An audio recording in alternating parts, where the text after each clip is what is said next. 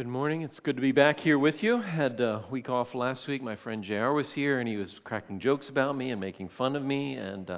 But he's not here for me to crack jokes about him. So just friend him on Facebook. Tell him John has these incriminating videos of him trying to do the high ropes course at Refreshing Mountain, which was quite hilarious, as you can imagine. And then just ask him about the black snake in the reptile house and see what he has to say about that. But it is good to be back here with you. No crutches this week, so hopefully get some stitches out. And a few weeks off, and then next month the other side. So I want to be limping around for a little while here, but it's good to be back here with you this morning. In the first service, we had a chance to thank a couple of our elders. Some of you may know them, Bob Hess and Glenn Moeller. They are transitioning off of our team. They've finished 4 years of serving here faithfully at CCC, so as you cross paths with them, would encourage you just to extend a word of gratitude to them. They were elders here during probably the most significant transitions that we've ever experienced in the life of our church, from sabbatical that I went on to the purchase of this land to $750,000 in renovations, debt-free, to the multiple moves till we settled in here, and then the adding of new staff this past year. So a lot of changes that God has walked us through in this past year. One of the things we've been doing this summer is we've been focusing on generosity.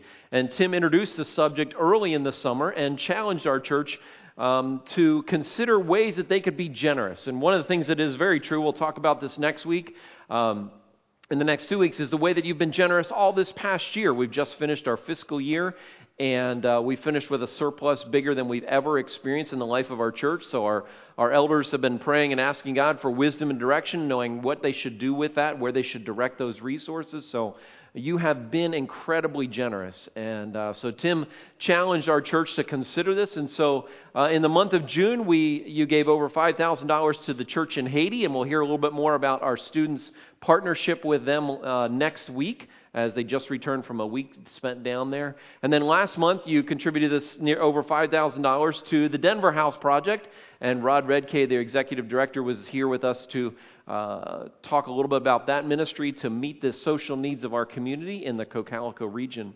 And so this month, we want to invite you to give generously towards a family. And so I'm going to ask Reg and Kim Frank if they come and join me here on the stage. And as they are coming to join me, Reggie and Kim are preparing to head to the country of Austria, and there'll be some slides coming up behind us they'll be scrolling through as we're talking, just to tell you a little bit more about that. So let me get this mic to you. So they'll be heading to the country of Austria as soon as they have their funding to be able to do that. So I've asked them to come and share with you a little bit of their story, how God worked in their life to get them to the place that they're at. So Reg, why don't you tell us a little bit about the journey that God took you on, because you and Kim live in Five Pointville, you have a home there, you have good jobs, and yet God has redirected you to relocate your family to another part of the world to serve Him. So tell us a little bit of the events that transpired to bring that about.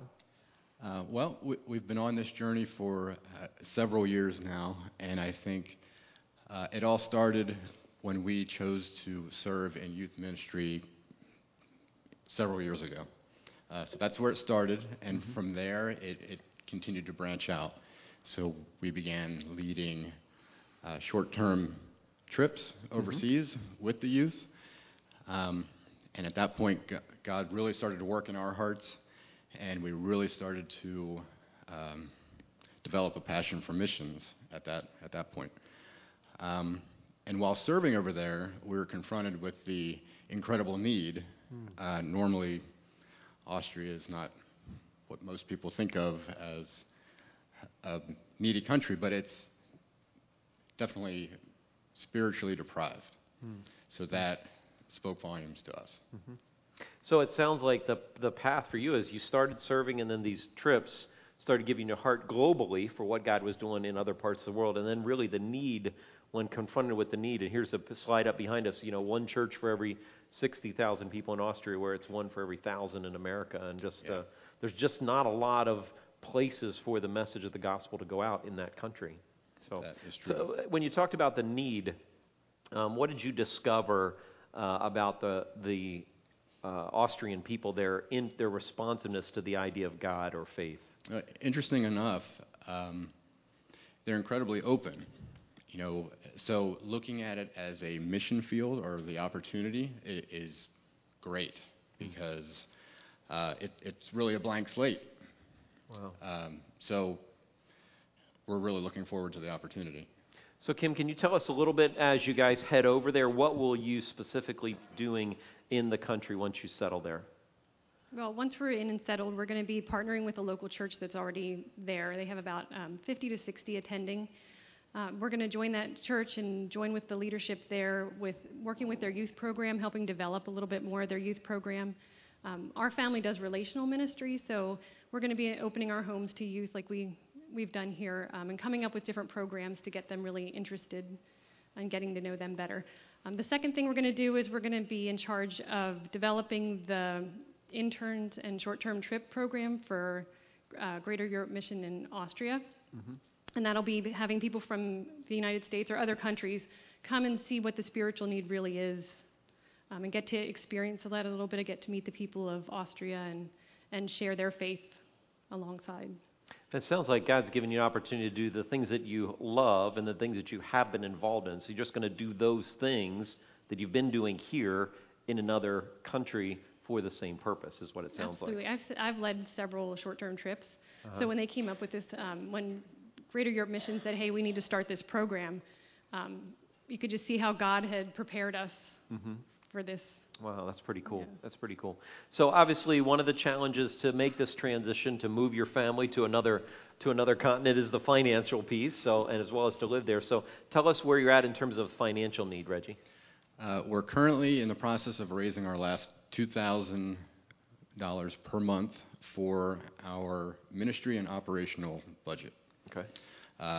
In addition to our final 15% for our one-time launch fund, which translates to about $5,000. Okay. So as another question I had, this just kind of popped into my mind, and either one of you can answer. If anybody wants to get your newsletter, the card's being passed out. Is that on the card? Is there a way for them to get information or get your newsletter? Is that on the card that's being passed out? Yeah, I'm the one that does the Okay. PR. I just got it recently, so I was just asking about it. Yeah, so. on the back of the card there is, I believe our blog is on there. Okay. It's frankenmissions.com. Okay. Our son came up with this idea. So there's that. There's also, you can go to Greater Europe's website, and if you go to the donate section, put our name in, it'll give you all the information of our Facebook page, of our okay. of all so they that. can friend you on Facebook as well, and then they'll follow it. Yes, follow and we're on there, Facebook under Kim and Reggie, just being Frank. Okay. So there's a couple ways for them to connect with you. So, Kim, one last thing is, as we're considering contributing to your ministry this month, what are one or two things we can be praying for you as a family this month? I think the first thing is the transition, moving a family overseas. We're leaving two of our older kids here. One's married and the other one has a full-time job. We're taking our younger ones with us. So just that transition as a family.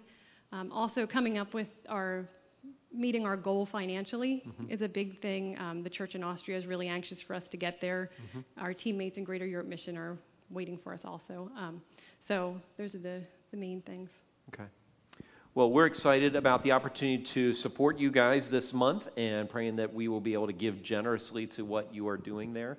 You can talk to Reg and Kim. They'll be out in the lobby if you have any questions. They're also here every week. They're involved in partnering in our student ministry and have been active in a small group as well. So we're thrilled that the opportunity to partner with them and support them. So would you join me in prayer as we just ask that God would be with them as they continue this journey? God, we thank you for Reg and Kim, and we thank you for the way that they have been sensitive to your call in their lives and you redirecting the course of their lives. God, every once in a while you show up in our lives and you make it very clear that it's time to make a change, and they've been listening to your voice and are trying to follow your lead in this journey. And so, God, I pray that this month we can support them in our prayers, in our words of encouragement, in our financial resources to help them be ready to take this next step. So, God, we thank you for their heart and their lives and the opportunity to walk alongside them in this journey, partner with them. In your name we pray.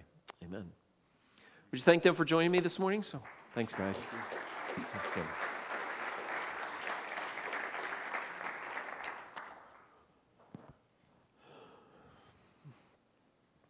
Dan will tell you a little bit later ways that you can contribute, how you can actually go online and be able to do that to assist them. One thing I've noticed recently on TV shows is they have recently started to introduce game shows that I watched when I was a kid. And so one of the game shows that's recently shown up is this game show called $100,000 Pyramid. And in this game show, the other person gives you clues, and you have to guess a word or a phrase. And so if you were in the $100,000 box and the chance to win, and that box came up on the thing, and it said this, things that absorb, what would you say to give a clue? What's a clue to identify things that absorb? A sponge. Okay, what's something else? Come on, something else. A towel. What's something else? Your brain. Okay, what's something else? How about Bounty, the quicker picker up, or a paper towel, Those are just a couple of the things that might pop up when you were thinking about what the things that absorb. And as I was thinking about this whole idea of absorbing, things that absorb, I thought, you could take a sponge and you can kind of dip a sponge in the edge and it gets a little wet, but it doesn't really do a whole lot. You can squeeze some of that out, but then it's done. You can wipe something off. But if you took a sponge like this, a little bit bigger sponge, and you actually put it inside this thing and you soaked all the water that's up inside, you can actually soak up all the water so that this bowl there's literally empty. There's no water then, but then this water drips. After you absorb something, it drips. It's kind of fascinating. So when something gets absorbed, it starts to drip. And we're going to talk about being some things that absorb this morning. We're going to talk a little bit about that. How does something get absorbed, not just with a sponge, but how does something get absorbed into your mind? Absorbed into your mind. I saw this question on Facebook recently. Someone said, how many of you can remember your telephone number when you grew up as a kid? Let me see your hand. How many can you? Oh, look at that, all over the room. All right, all at once, everybody say it out loud. 5699852. Okay, you guys all know your phone number when you were a kid. Amazing, amazing. Now, did your parents sit down with you and say, okay, now this is the lesson for today. I want you to memorize your phone number when you were a kid. Nobody did that to you, did they? Did they? No. What happened is you repeated it over and over again. We don't do that anymore because we have speed dial. So now you don't know anybody's phone number. You don't even know your own phone number. I got to look on my phone to find my phone number, because of speed dial, right? So we lost that ability to retain something because we repeat it over and over and over and over again. And this morning we're going to talk about this idea of repetition, but more than that, we're going to talk about this idea of absorbing something into our mind, and we're going to talk about it as absorbing God's truth. Absorbing God's truth. Last week, my good friend JR began our series, Practices That Lead to Transformation.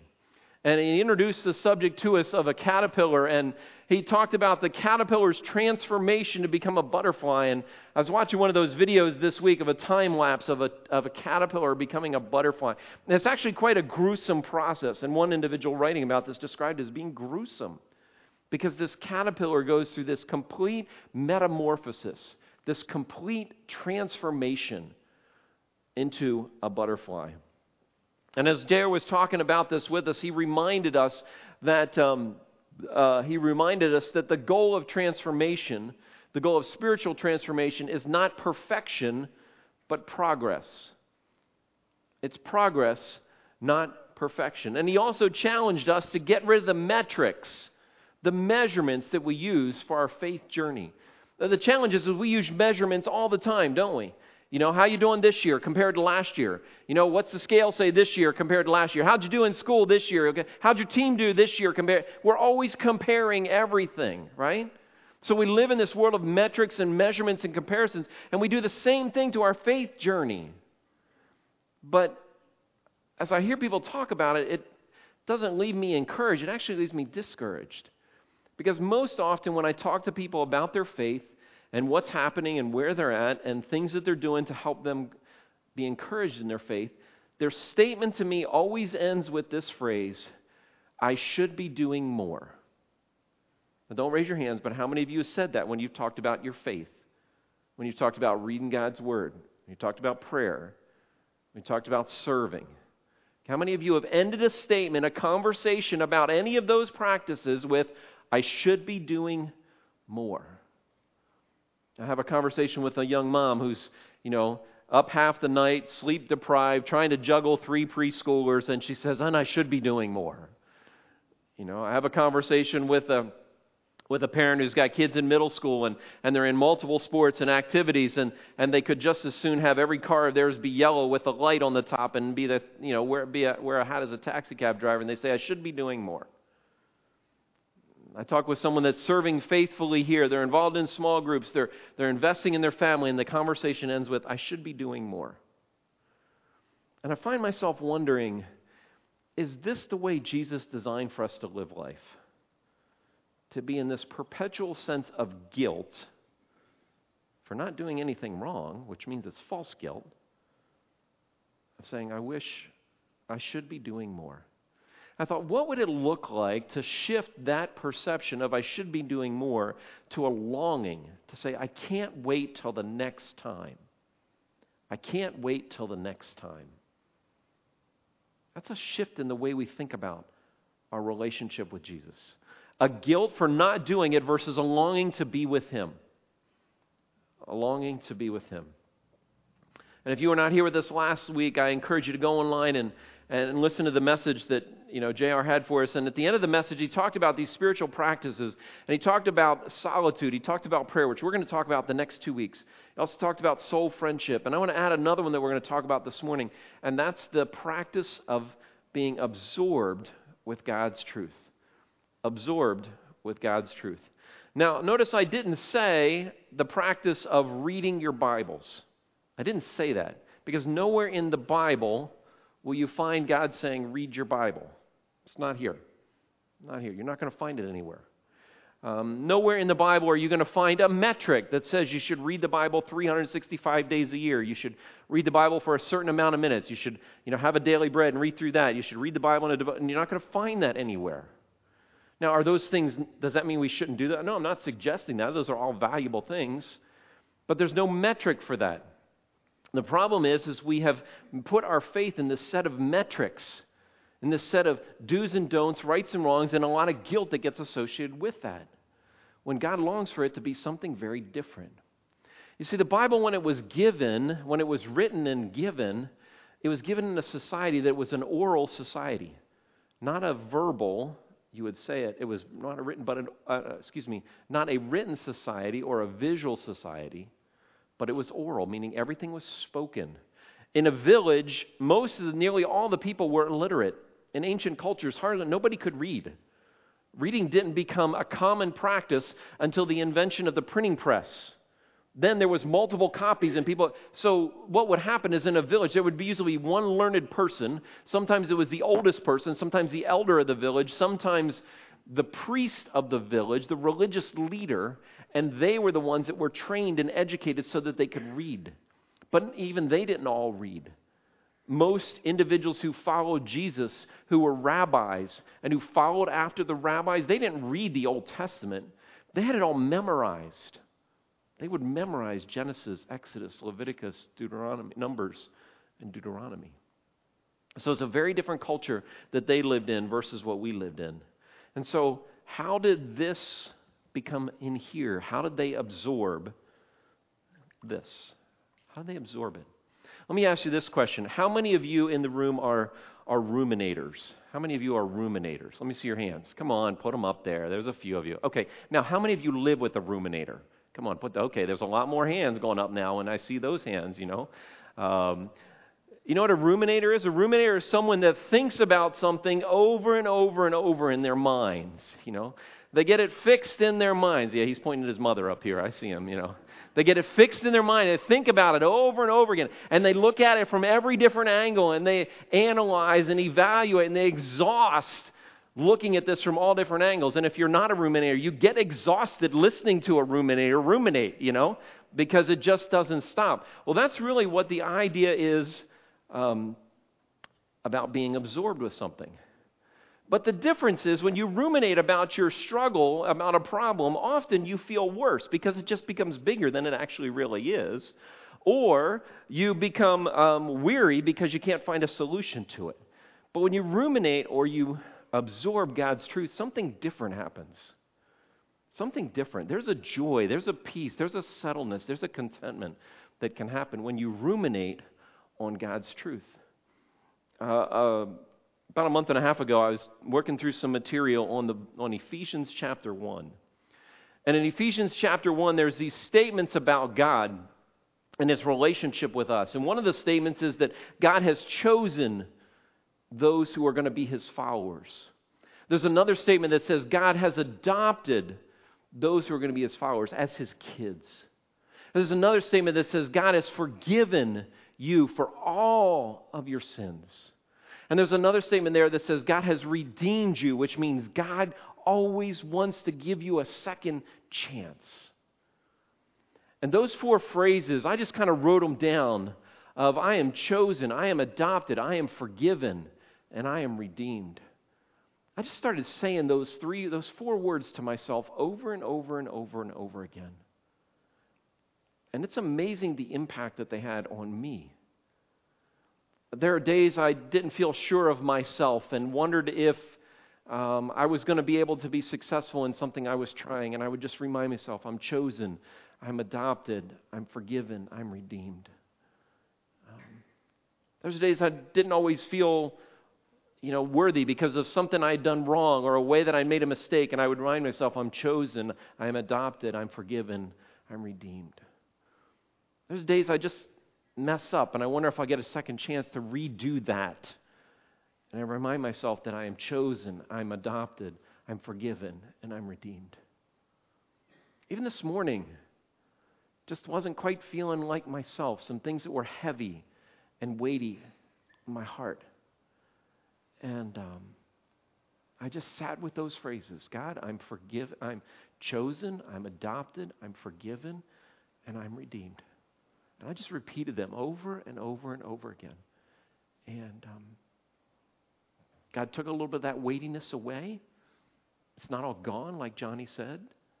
But He took some of the weightiness away and gave me the capacity to move forward in the challenges that were in front of me today.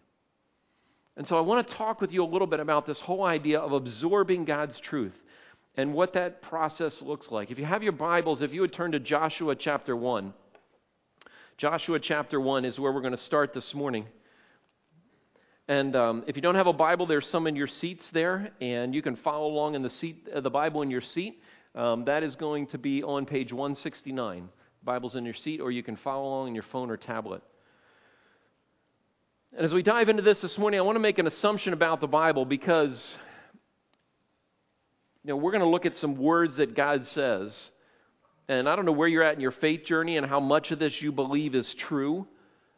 If you don't believe all of it's true, that's okay. But I think some of the things that we're going to talk about this morning, I hope you can grab hold of, regardless of where you're at in that part of your journey. So the book of Joshua, we've spent time this summer in the book of Judges. And I encourage you to go online and listen to some of those if you've missed any of them or haven't been here.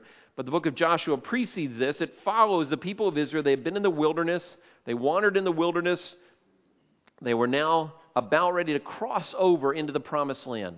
And so God's giving them the law a second time. That's what Deuteronomy is, the second law. And He's instilling Joshua as the leader. And as He sets Joshua up as the leader, look at what He says to Joshua. He says, "Be strong and courageous. Be careful to obey my law, all the law my servant Moses gave you. Don't turn from it to the right or left, that you may be successful wherever you go." So God gives a pretty simple formula. He says, if you obey, you will be successful. If you obey, you will be successful. If you read the book of Judges, you'll discover that the people of Israel couldn't do that. They struggled to do this exact thing. The question is, well, then how do you do that? How do you obey? How do you obey? Well, he goes on in the next verse to say, he says, keep this book of the law always on your lips, meditate on it day and night, so you may be careful to do everything written in it. Then you will be prosperous and successful. He says, keep it always on your lips. Now, he's not talking about a Bible lip balm that you can keep in your purse or in your pocket, that you can just put on all day long. But he says this should be something that comes out of your mouth. It should be something you talk about. Not that you quote, not that you point the finger at somebody, but that you talk about. It comes out in your conversation. What are the things that you talk about that come out in your conversation on a regular basis? Parents, what is something that you talk about all the time? Your what? Your kids, right? Grandparents, what's something that you talk about and brag about all the time? Your what? Grandkids, right? If you are employed, what's something that you talk about? Your what?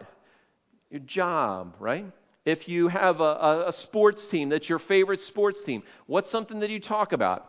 You talk about your sports team, right? What if you have a hobby that you have an interest in that you're really excited about? What do? You talk about your hobby. You see, you talk about the things that are on your mind all the time. All the time. And so what Joshua says, or what God's saying to Joshua, he says, Joshua, if you obey, you're going to be successful. This is how you have to, this is how you obey. The first way you obey is my truth, my word has to be something that's on your mind so it comes out in conversation. Just think to yourselves right now, when was the last time in a conversation something about God came out and it wasn't a profanity? When was the last time in a conversation with anyone something about God came out of your mouth as you were talking with someone? Again, I'm not saying that you're quoting Scripture, but it's just part of your conversation. It's part of your conversation. You see, when this sponge gets absorbed like this, and it completely absorbs all the water in this dish, what happens after the sponge absorbs it? What does it do? It just drips with water, doesn't it? And that's what God says should happen with us. He said, if you absorb my truth, not if you just dabble in it, not if you just take a little bit, that's not going to drip off, is it? That's not going to drip off. But you have to absorb my truth, and then what's going to happen? It's going to drip. It's going to drip. And he said, if you can find a way to be absorbed with God's truth, what's going to happen is it's going to drip out of you. It's going to drip out of you as you have conversations with people.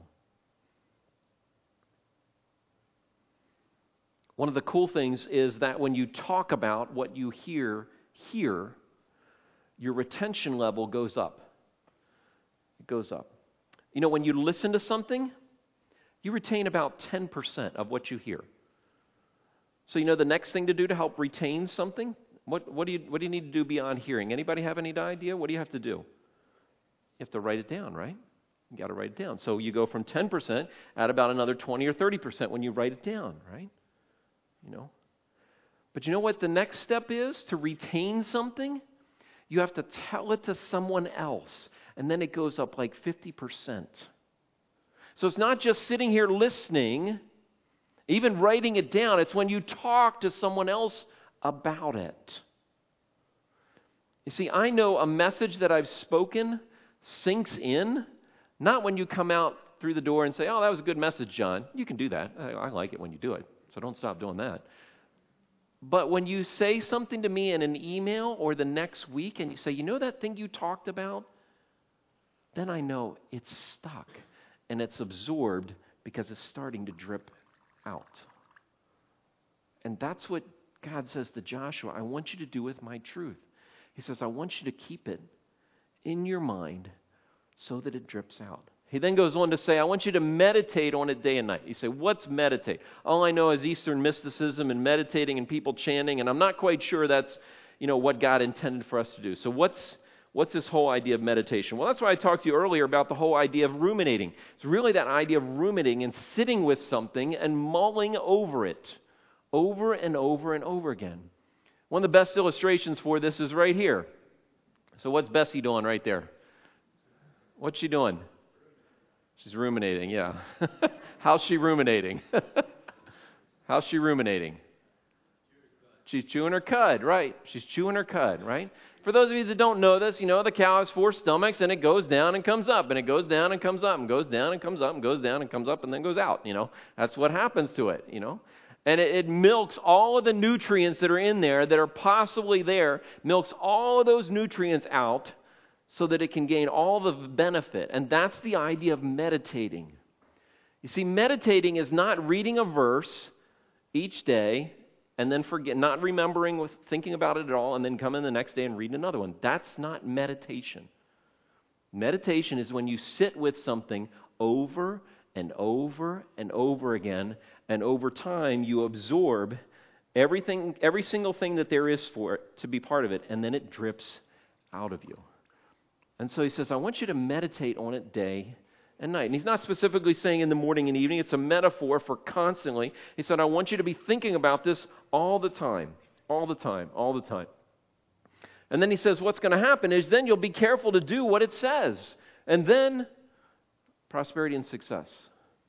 Again, this is not a magic pill, but this is saying that things will be different in your life if you are absorbing God's truth.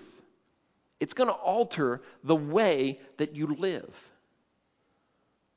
I don't know if you've wondered about certain individuals. Why did they change? How did they change? How did they become like that? There's a good possibility that they were absorbing God's truth, and it changed the way that they lived.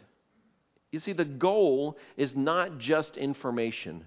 The goal is not for you to have this memorized like the rabbinical leaders would. That's not the goal. The goal is that your hearts and your minds would be transformed, would be changed. That's the goal of what God wants to see happen. So what does this practically look like? How many of you have ever have been reading something and you read a page in a book and you got to the end of that page and you realize, I have no idea what I just read? How many of you have had that happen? Okay, most of us, okay? How many of you have been watching a movie or a TV show and you kind of zoned out through it and you're like, oh, what happened? I just missed that whole section, right? I mean, I was trying to watch an episode of The Green Arrow this last week. I watched that thing 3 times and I kept zoning out every time. It took me forever to get through that. But we've all had that experience, right? Where we've looked at something and we've read it, but our mind hasn't grabbed hold of it. Now, let me ask you this question. How many of you then go back and reread that next page? How many of you do that? Oh, a lot less hands.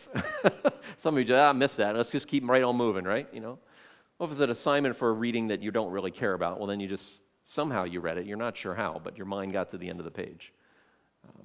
But it's not just reading just for the sake of getting the assignment done. It's not just reading just to be finished. It's allowing your mind to absorb that. What happens when that takes place? Well, look at Hebrews 4:12. It says this. It says, for the word of God is alive and active, sharper than a double-edged sword. It penetrates even to dividing soul and spirit, joints and marrow. It judges the thoughts and attitudes of the heart. When you just glance over a verse, when you just read it once and go on, it doesn't penetrate. It doesn't get very deep inside you. But when you sit with something over and over and over again, when you allow your heart and your mind to absorb God's truth, it starts to sink deeper. It starts to look at things nobody has pointed out to you. It starts to pay attention to things that you wonder, where did that thought come from? Why did God point to this area of my life? And that's what happens when you meditate on God's truth. The writer goes on to say, nothing in all creation is hidden. Everything's uncovered and laid bare before the eyes of him to whom we must give an account. He says, God knows us. He knows every part of us. He knows all of our thoughts before we even act on them. And when we open God's word, when we expose ourselves, when we meditate on God's truth, it opens our eyes and points things to us that we've never seen before. You say, how does this happen? Well, I don't believe most of the time God does it through an audible voice, but he guides our minds and our thoughts to help us see those things. The Psalms is a series of Psalms written by David. And he talks about this concept over and over again. Look at a few of these verses. He says, whose delight is in the law of the Lord, and he meditates on his law day and night. He said, my heart grew hot within me. While I meditated, the fire burned. He meditated, and it stirred something up deep inside of him. Within your temple, O God, we meditate on your unfailing love. When was the last time you just sat and thought about God's love for you? Not just sang it in a song like we do periodically, but if you sat and just reminded yourself, I am unconditionally loved by the creator of the universe, no matter what. I am unconditionally loved by the creator of the universe, no matter what. He says, I will consider all your works and meditate on all your mighty deeds. Turn to Psalm 119. Let's read a few verses from there. Psalm 119 is page 495 in the Bibles there in your seats. Psalm 119. Psalm 119, for you trivia buff, it's the longest chapter in the Bible. David wrote 26 8-verse segments about the value of the Bible to him. And that's what Psalm 19 is all about. So here's a few of them. Verse 15, he says, I will meditate on your precepts. That's just another word for God's word, for God's word of the Bible. And consider. So he's meditating, he's absorbing it, and he's thinking about God's ways. He says, oh, how I love your law. I meditate on it all day long. It's not just a once and done, it's constant. Let me read a couple more for you. Look at verse 23. He says, though rulers sit together and slander me, I'm going to meditate on your decrees. David says, even when life is hard and it's all coming at me and it's all against me, I'm going to think about, I want to absorb what you have to say. Look at verse 27. He says, cause me to understand the way of your precepts that I might meditate on your wonderful deeds. Skip down to verse 48. I reached out for your commands that I might meditate on your decrees. And then down to verse 78. He says, may the arrogant be put to shame for wronging me without cause, but I will meditate on your precepts. Even when I'm treated unjustly, I want to sit and think about, I want to absorb what God has to say in my life. So practically, what does this mean? And how do I do it? And how often? And when? Where? And how? And I'm not going to give you a lot of those metrics that we talked about before, because I think those metrics just get our minds distorted and wreak havoc. But I want to give you some direction in terms of how you sit with and think about God's Word. If you're reading a story in the Bible, you'll often hear me do this on Sunday morning. I'll invite you to step into the shoes of that character. We did that over the last couple of weeks with a character by the name of Gideon. And we talked about what it was like for Gideon, being the youngest son, being the one who had no confidence in himself. But God said, you're the man that I'm going to use. What was that like to be in that situation? What was it like to feel like that? What do you think was running through Gideon's mind when all of a sudden he has this group of troops and God says, no, that's too many. Make it smaller, make it smaller, make it smaller. And it's like, how in the world am I going to win with these guys? By the way, we're playing trumpets and smashing something we made in art class, you know. And so sometimes to stand in the shoes of those individuals and imagine what it would be like to be in that world. Sometimes just asking yourself, what would it be like for me to do what God says with my spouse? What would it be like for me to do with what God says with my kids? How would I do what God says with my coworkers? What would I do in this situation if someone made fun of me for what I believed? And so you just ask yourself a series of questions, and what you're doing is you are slowly absorbing this truth. And the more you absorb it, the more it's going to keep dripping out of you. You say, but John, I know you're thinking that in your head. But John, that Bible, it's an old book. I don't really understand it. And you're right, it's an old book. It's an ancient Near Eastern document is what it is. Written several thousand years ago in a time, in a culture, in a place that most of us have never visited and can't even fathom what it's like. And so that's one of the reasons that we love on Sundays to be able to talk to you and explain to you what God's Word means, what it says, what in the world is going on. So that when you go home, and that's you often hear me encourage you, why don't you take a Bible with you if you don't have one, and that way you can mark it and read through it so you understand what's going on. Then you tell somebody else about it. It is an old book, and it is a challenge to understand. How about this one? It's boring. It's boring. Now, I will say to you that there are parts of the Bible that, yes, are boring. They are. You're like, oh, John said it. That's good. I've been thinking that, you know. There are parts that are just hard to understand. And I had Old Testament professors in seminary that said they would get all excited about this list of names. I'm like, I have no idea why you're all excited about that, because that's just a bunch of names. I have no idea who those people are, you know. And so if you find yourself reading something that's boring, my encouragement to you would be move towards something that you can grab hold of that makes sense. Because you know what will happen over time? Over time, as you understand that and that makes sense and you grab hold of it, you're going to develop a curiosity about other parts that are a little bit harder. You know, when you teach someone a new skill, you don't teach them the hardest part of the job first, do you? No. You teach them the easy part. And once they've mastered that, okay, now let's learn this. And once they've mastered that, now they learn this. And once they've mastered that. And so part of your journey, one of the frustrations I often see with people is they try to crack open this book and they're like, I'm going to read this whole Bible. They get through the stories in Genesis, the laws in Exodus, and by the time they're into Leviticus, they're done. Don't start there. But talk to one of the pastors, talk to your small group leader. Let's start with something you can grab hold of, and that you start to absorb it. Because I think if we were able to absorb God's truth and it would leak and drip out of us, instead of trying just to do what I think I'm supposed to do and check the box, I just wonder if God might change us in some ways we've not known before. Here's one more. Oh, I don't have time for that, John. You get paid for this stuff. You get to sit in your office, even though it's a little dusty right now because it's under renovation. You get to sit in your office. You can think about that. And it is. I honestly will tell you that one of the great privileges of my life is that I get to sit and read and think about this. Absolutely. Absolutely is. You say, John, do you know my life? I just don't have time. I don't have time. And you're right. In your current schedule, most of you may not have time for this. But the truth is, if you want to get yourself into shape, what do you have to do?